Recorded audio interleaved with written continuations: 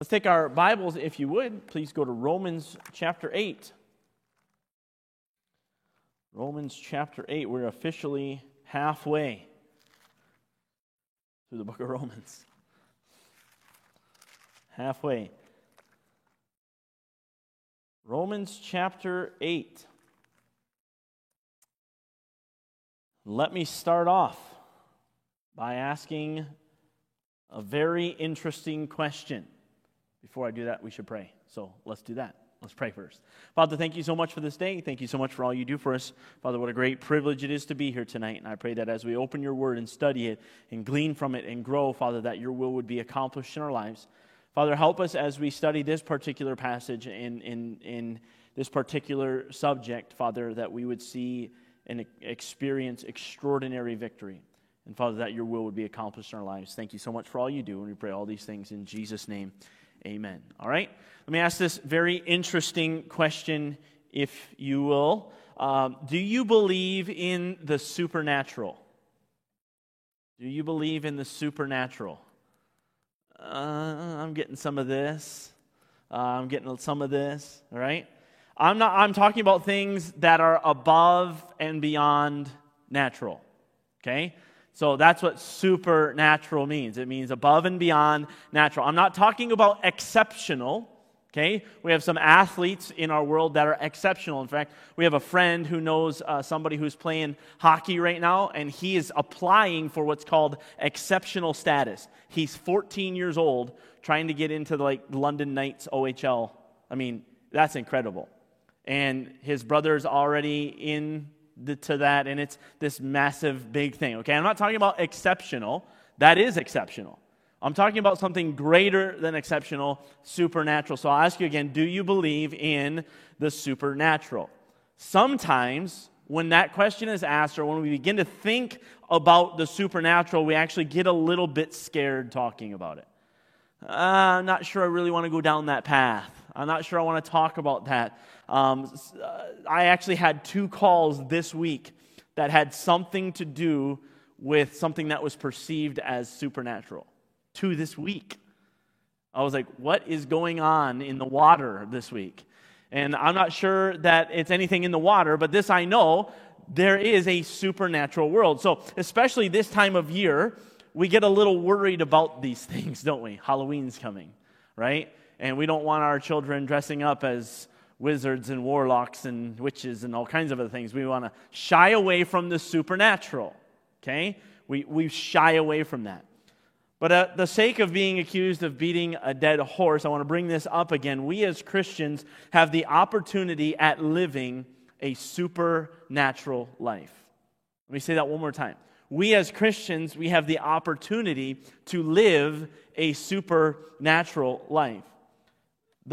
Most of us will probably never even try to live a supernatural life. We'll probably never try. The majority of us will never see it. And you think, oh, that's wonderful. Thanks for that vote of encouragement.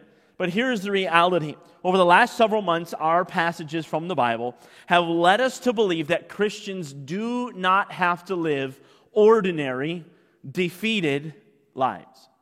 We don't have to.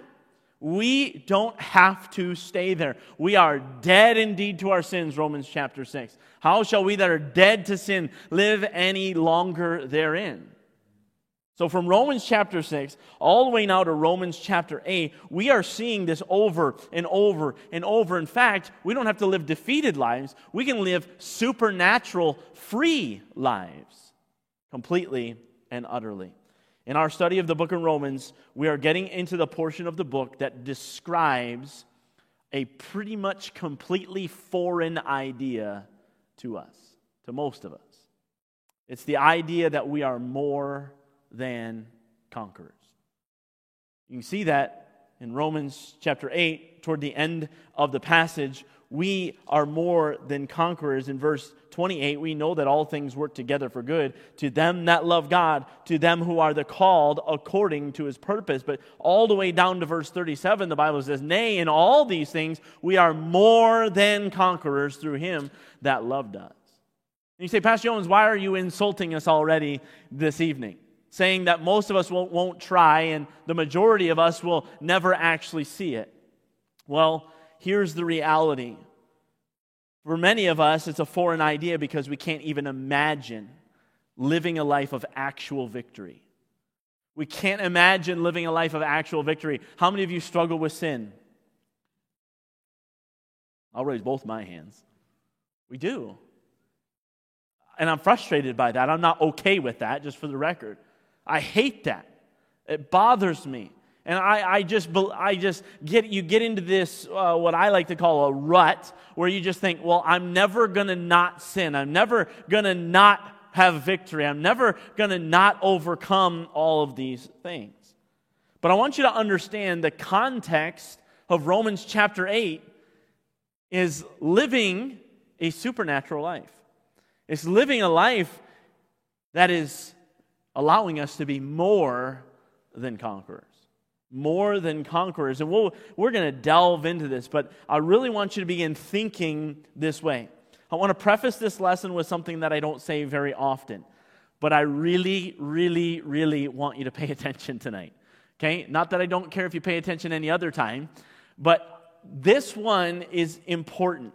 Tonight, I want to lay a groundwork for what I perceive to be the rest of Romans chapter 8. And if you kind of miss tonight, you may miss some things. Because I believe we're getting somewhere, and I hope it will bring clarity to the rest of the passage. We're going to get somewhere that most of us have probably heard sermons on. Right? You're more than a conqueror. I've preached sermons on Romans chapter 8. All things work together for good. And we just preach these things, and they're wonderful things to preach, but often we hear them, we want to live them, and often where do we end up? Wanting to live them more and more and more because we just can't seem to get there. Okay? I'm not going to preach to you anything new. I promise. I don't have this new line. But I want to just establish some things that maybe we've missed in the past. So Romans chapter 8 and verse 8, this is really where we ended up last week. The Bible says this, so then they that are in the flesh cannot, notice it again, cannot please God. Can't happen.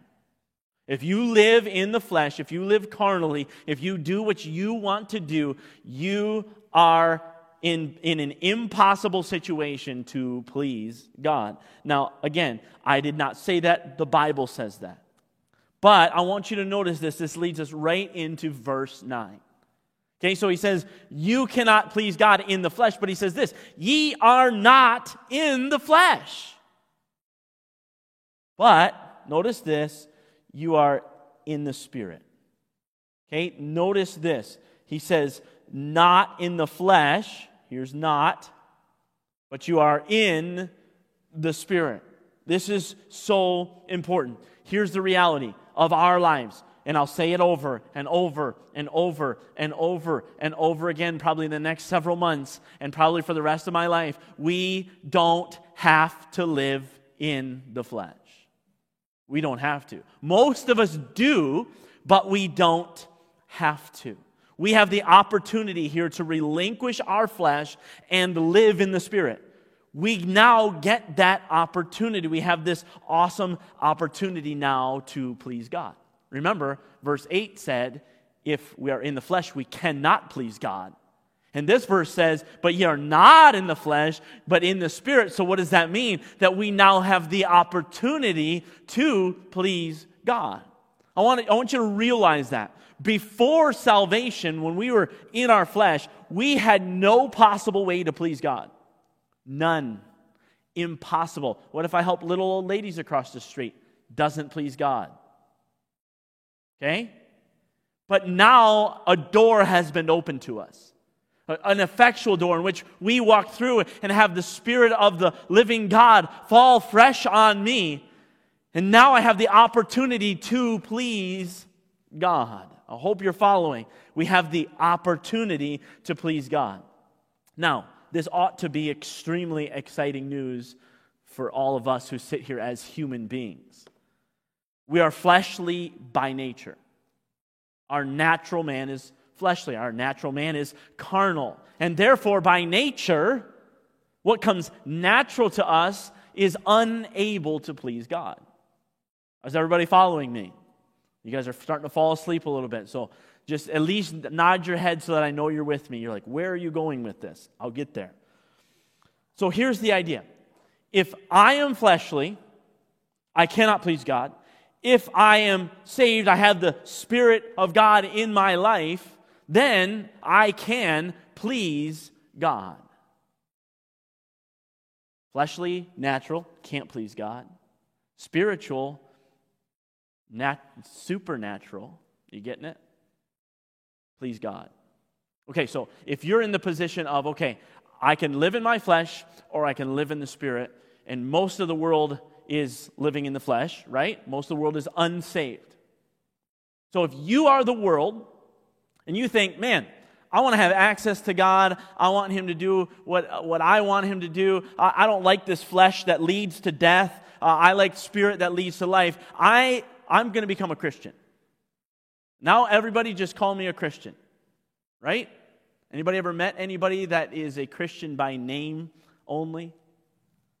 Well, what does it mean to be a Christian? Like, you begin to ask them some things. Listen, declaring yourself to be a Christian does not make you a Christian. We live in a society. I was talking to somebody today, and they said, I think this person's a Christian. And I said, can you kind of tell me what that means?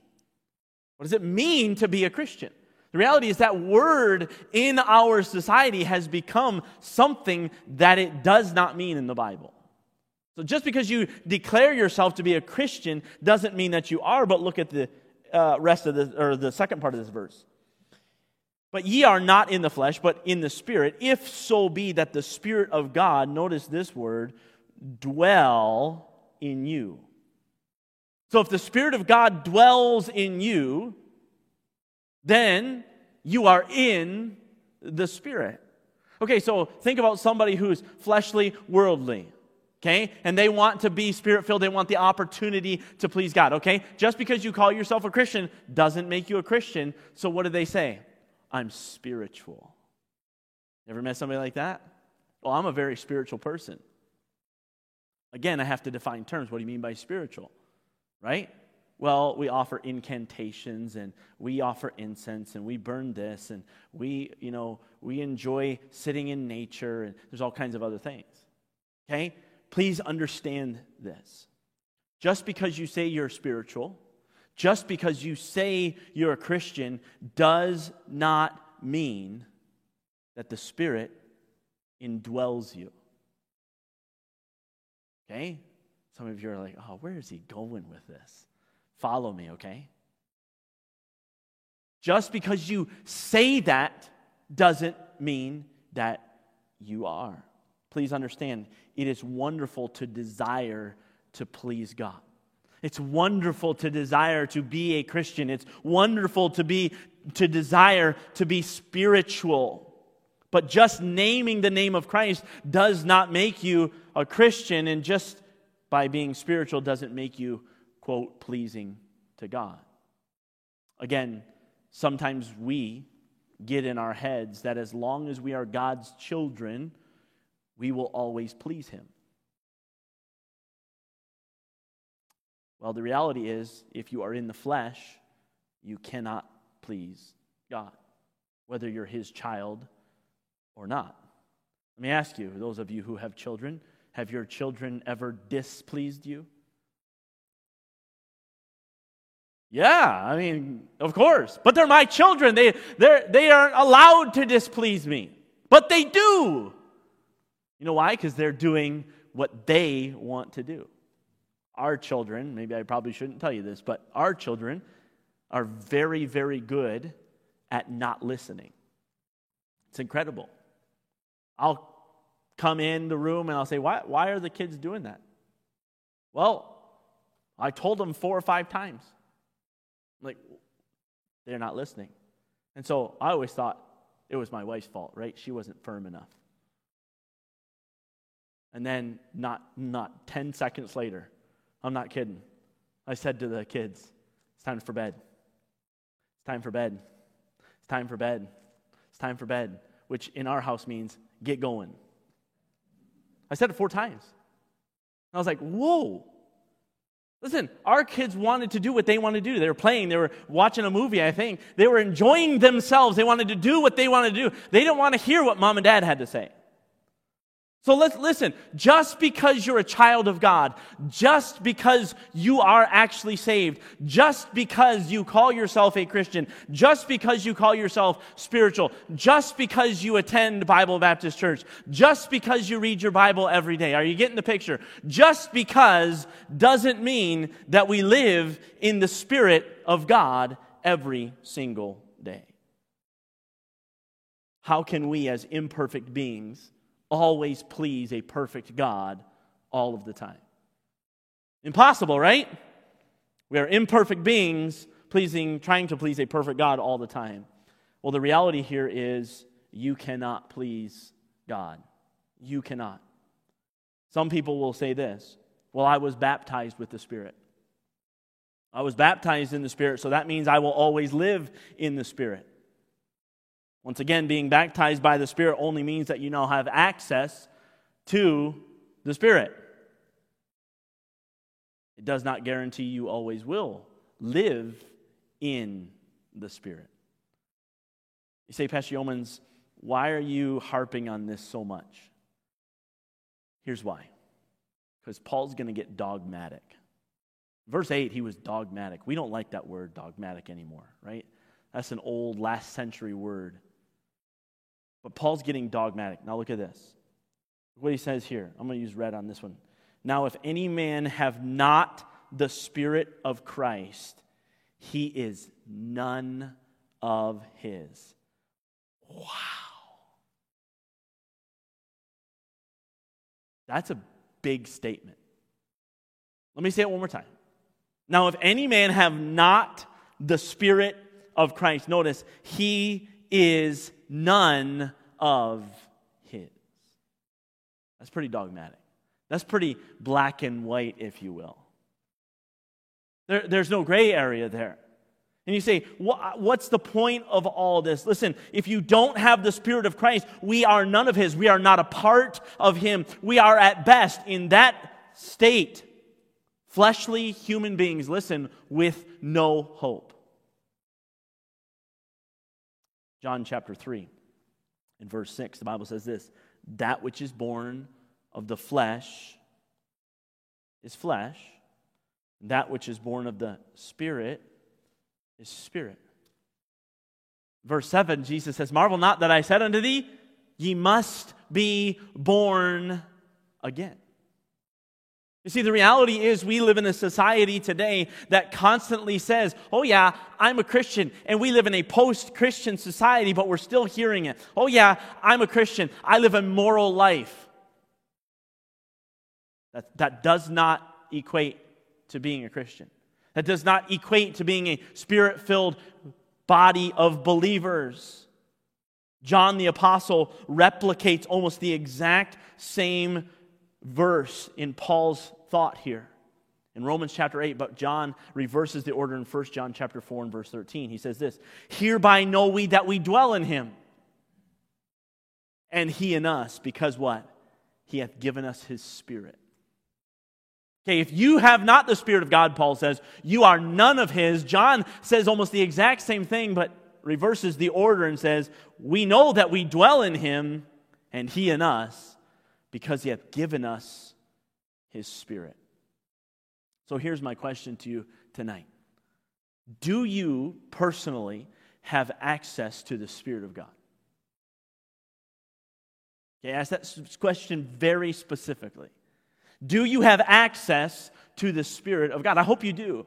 If you sit here tonight and I look across the room, I think I know most of you, but if you sit here tonight and you've never accepted Jesus Christ as your personal Savior, let tonight be the night. Because without that, you cannot please God. You will never make it to heaven. Jesus is the only way. So, looking across this room, I think all of us have access to the Spirit of God. But let me ask this question. How do we know?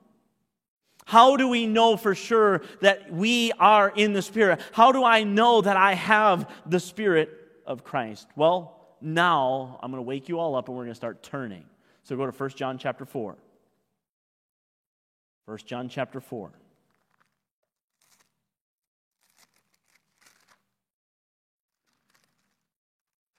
1 John chapter 4, look with me in verse 2.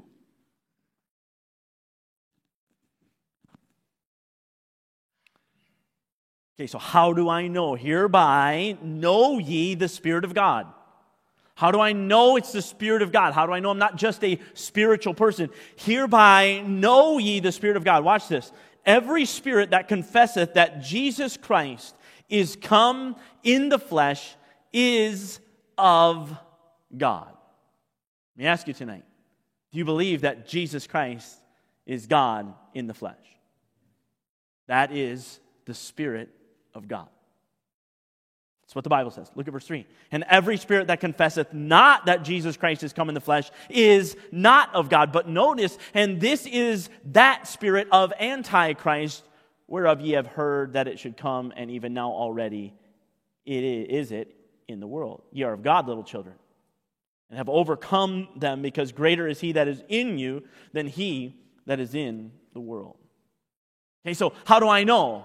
Well, do you believe that Jesus Christ was God in the flesh? If that's true, then you have the Spirit. Okay, great. We know that we have the Spirit. We have access to Almighty God through the Spirit, but that doesn't necessarily mean that we're constantly walking in Him, right? So just because we have Him in our lives, just because He indwells us, doesn't mean that we are walking in the Spirit. So let's ask this question. What is it that we can do to walk in the Spirit? Think about that just for a second. What is it we can do that we can walk in the Spirit? What is it that we can do so that we can have supernatural powers? What is it? Does anybody see a problem with that question? Again, I try to word things very specifically tonight. Okay, the question was, what do? We do nothing. We really do nothing. We will work. We'll get there. But what do we do? Here's how the question ought to be asked. If we do what we do, it's our flesh. It is what the Spirit can do through us that will bring something supernatural. So the question ought to be asked this way: what can the Spirit do through me? What can the Spirit do through me? What can the Spirit do through us that results in pleasing God, not fulfilling the lust of our own flesh, and living a victorious Christian life? How can we live supernaturally? How can the Spirit work through us? Well, I think we need to understand who the Spirit is. So tonight is just a study on who the Spirit is and His job. Number one, He is very simply a truth deliverer. Okay? Number one, a truth deliverer. Let's go to John chapter 16. If you're in the habit of writing things down, I would challenge you to write these things down. Because these are not mine, okay? I want you to understand that. I'm not asking you to write these down because I think I'm smart. That's not the point. The point is, there is a progression here that we need to see. John chapter 16, look with me in verse 13. The Bible says this: howbeit, when He, the Spirit of truth, is come, notice, He will guide you into what? All truth. For He shall not speak of Himself, but whatsoever He shall hear, that shall He speak, and He will show you things to come. Notice, He shall glorify me, for He shall receive of mine, and shall show it unto you. So He's a truth deliverer. He will guide you into all truth. In our small groups right now, we just started a new series. Some of you may be really far behind, but where we are in our small groups, we just started talking about, can truth be known? We live in what has been classified as a post-truth world. I don't even understand that. But see, here's the reality. The Spirit of the living God is a truth deliverer. He's not going to speak of himself. He's going to speak of Jesus Christ. He's going to continue to guide us into all truth. But number two, he's a truth deliverer. Number two, he's a comfort dispenser. Comfort dispenser. John chapter 16, you're there, look in verse 7. Nevertheless, I tell you the truth. It is expedient for you that I go away. For if I go not away, watch this, the Comforter will not come unto you. But if I depart, I will send him unto you. And he continues down, and that's when he introduces him as the Spirit of truth. Okay, so not only is he a truth deliverer, he's a comfort dispenser. You say, how is the Spirit a comforter? Most of us think of a comforter as something warm and fuzzy that holds us when we're hurting. Absolutely, he does that. But for the purposes of this, I want you to go to Ephesians chapter 1. Ephesians chapter 1.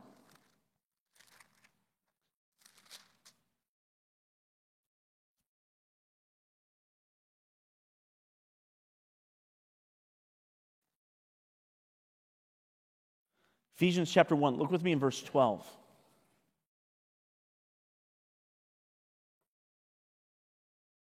It's talking about Christ. Verse 12 says that we should be to the praise of his glory, who first trusted in Christ, in whom ye also trusted, after that ye heard the word of truth. Notice that. After ye heard the word of truth, the gospel of your salvation, in whom also, after that ye believed, you were sealed with what? That Holy Spirit of promise. It's important, okay? Sealed with the Holy Spirit of promise. Look at verse 14. Which is the earnest of our inheritance. Now I have to stop here. I've preached this multiple times. Does anybody know what earnest means? Go ahead. It means down payment. It means collateral. It means down payment. So, which is the earnest or down payment of our what? Our inheritance until when? Until the redemption of the what? The purchased possession. So one day, somebody's going to come back for their purchased possession, and the reality is he gave us something to hold on to until that day. Something that proved that he was going to come back. Something that proved that he was going to pay for that. The down payment. You know what that down payment was? Was the Holy Spirit. Listen to me. I've never been a slave. I've never been a slave. But I just imagine in my head what it would be like. I would imagine in my head what it would be like to be a slave and have somebody come by and say, hey, in X amount of years, I'm coming for you. And here's a token that that's going to happen. Let me ask you a question. I don't know if I can make it through this. How tightly would you hold on to that? How tightly would you hold on to that down payment, that promise that someday I'm going to be free? And I'd hold on to that thing with a grip that I would hang on to that thing. I would love that thing. I would look at it every night. Because why? It's a token of a promise. Listen, that's what the Spirit is. Listen, that's comforting to me. That's exciting to me. Because someday we're going to leave this whole dirty, rotten world behind. And we're going to meet him in the air. And so shall we ever be with the Lord. And what did he leave us? He left us the Spirit, a token, an earnest, a down payment. How do we know he's going to come again? Because he's left us a token of his imminent return. So not only is he a truth deliverer, he's a comfort dispenser. Number 3, he's a God indoctrinator. He's a God indoctrinator. Again, we don't like the word indoctrination. But let's turn over there. Go to 1 Corinthians chapter 2. 1 Corinthians chapter 2. Look with me in verse 10. I love this part. 1 Corinthians chapter 2 and verse 10.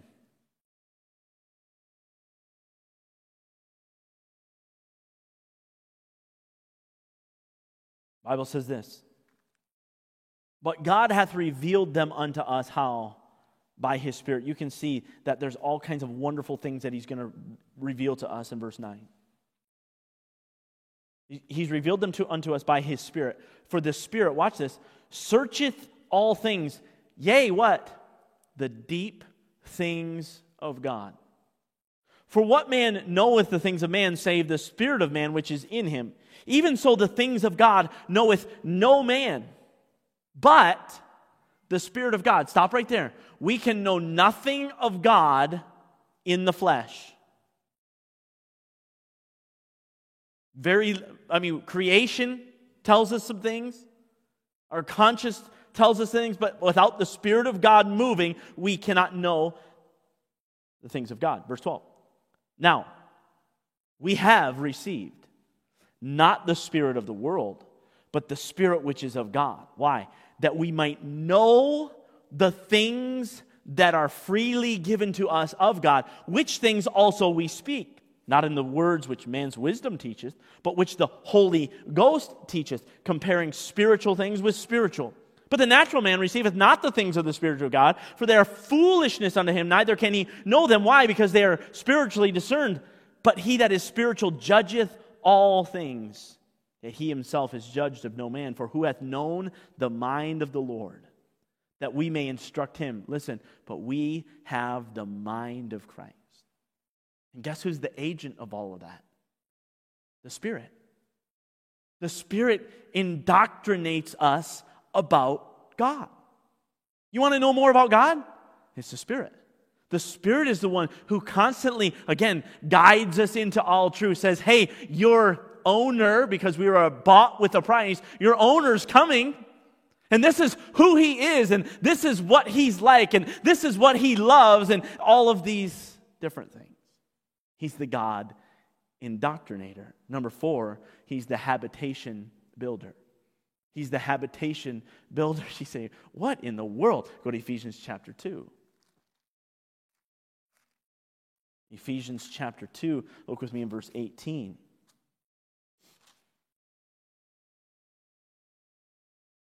Ephesians chapter 2 and verse 18. The Bible says this, for through Him, being Jesus Christ, we both have access by one Spirit unto the Father. Now, therefore, ye are no more strangers and foreigners, but what are you? You're fellow citizens with the saints, watch this, and of the household of God. So you used to be out there, way out there, but we've brought you close. You now have access. You're in the household of God. Verse 20.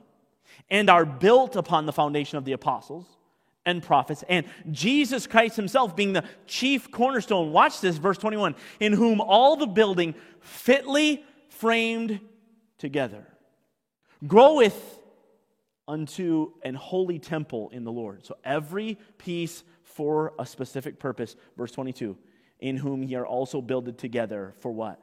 For an habitation of God through the Spirit. I don't know how to word this just right, but a life that's lived by truth, realizing whose you are, fully understanding and learning more about God. Guess what?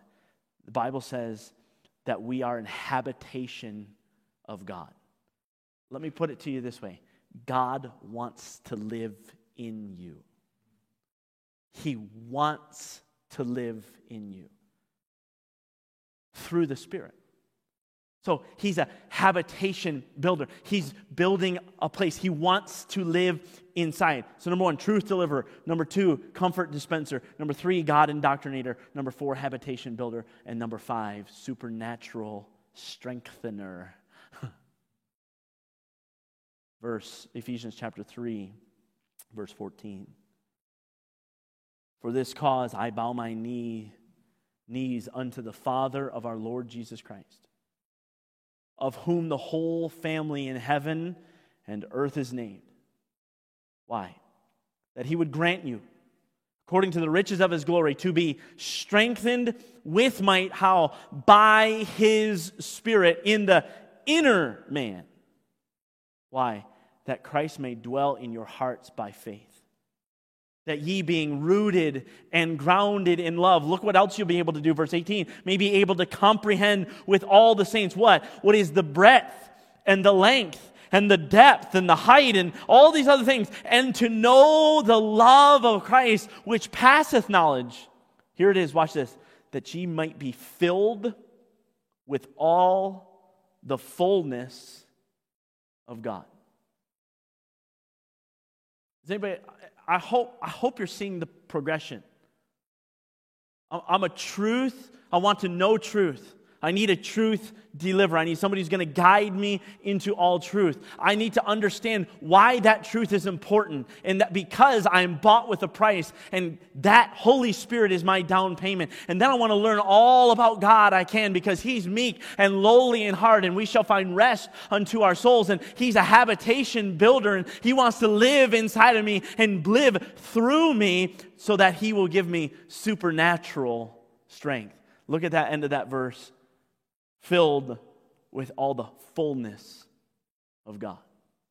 So instead of being filled with all the fullness of yourself, you're filled with all the fullness of God. Now don't raise your hand. But how many of you want to be filled with all the fullness of God? The way that we do that is through the Spirit. Through the Spirit. Through the Spirit. You see, I believe that it's not until we know the truth from the Spirit of God that we can be free. Jesus says, and you shall know the truth, and the truth shall make you free. We need to be comforted by Him, knowing that He is our promise and He is our returning Savior. We need to be completely and utterly indoctrinated about God. I believe that with all my heart. So that we can be built up a habitation where God wants to dwell, so that we can be supernaturally filled with all of God's strength. Again, filled with God, not with ourselves. A place where the Spirit reigns and not the flesh. Does this seem like a pipe dream to you? Like, oh, that's nice. But it's unattainable. It's unattainable. I believe this, the life lived in the Spirit is a supernatural life. Philippians chapter 4 and verse 13. I can do all things through Christ, which what? Strengtheneth me. That verse has been taken out of context more than just about any other verse I know. Do you want to live the victorious over sin Christian life? Do you want to please God with every step, with every day, with every moment of every day? You can't. I'm sorry. You can't. But through Christ and His Holy Spirit, we can. As much as you try, listen, I'll sit here with you all day long and tell you all the things that I've tried. But we can't. So here's what I believe our responsibility is, to Mr. Holmes's point. Here's what I believe our responsibility is moving forward. Listen to the wording very carefully. We have to start allowing the guide to guide us into all truth. You see, here's what we do. We input what we want to input. Oh, we may read our Bible, but I know people who read their Bible and find out what they want to say through the Bible. Allow the Word of God. Allow it. You have to allow it to be in you, to fill you, to radiate through you. So we have to, number one, we have to start allowing the guide to guide us into all truth. Number two, we have to start allowing we have to start allowing whose we are to come out. Whose we are. We are not our own. We are bought with a price. That ought to come out. Who is seen in your life? Do you see you, or do people see Christ in you? Whose are we? I'm not my own. Number three, we have to allow the truth and whose we are to so indwell us that we're indoctrinated with it, and it's literally who we become. And then we become, by the power of the Spirit, a place where God dwells. Listen, God is a jealous God. He doesn't necessarily like us spending time with anybody else. And so He wants to dwell in the place where somebody's learning truth and knows who He is, and being indoctrinated and learning, and God wants to dwell there. And I have no doubt that you will start experiencing victory like you've never experienced before. So let me ask you, does the Spirit of God dwell in you? And then the follow-up question is, do you have supernatural strength? Are you seeing victory after victory after victory over sin? If you're not, are you willing to submit yourself to the Spirit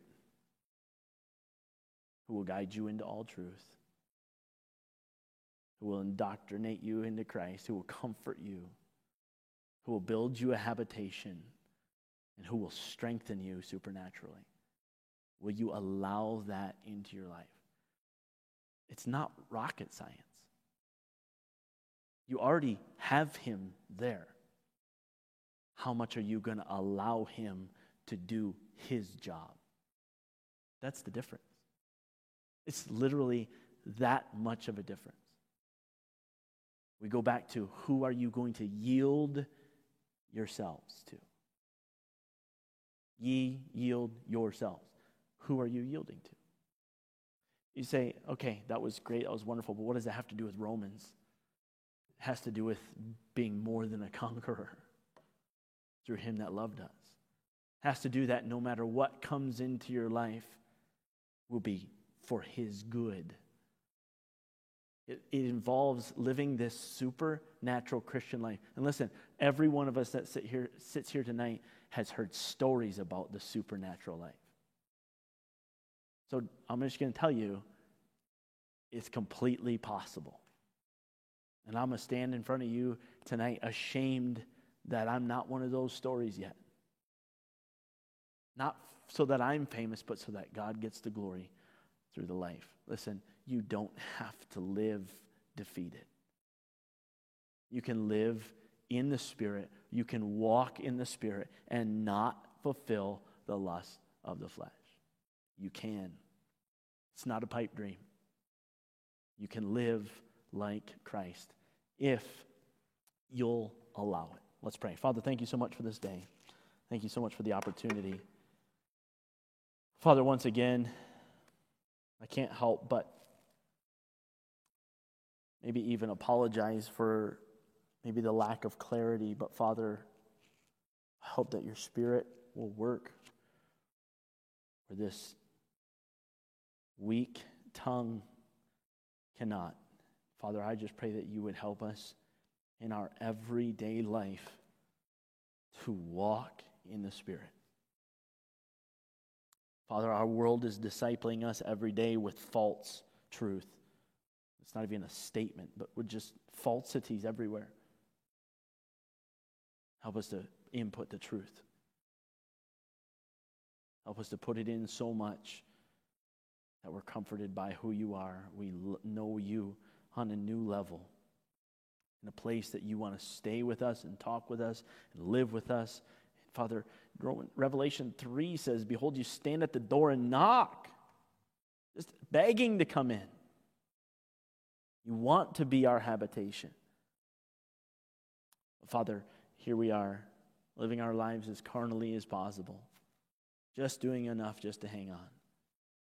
Father, we beg for your forgiveness and pray that we would have this supernatural power to walk in the Spirit.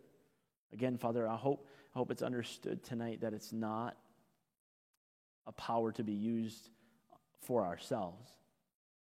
It's a power to have the victory over sin, in which you've already given us. You've given us access to it, but Father, so many of us don't access it.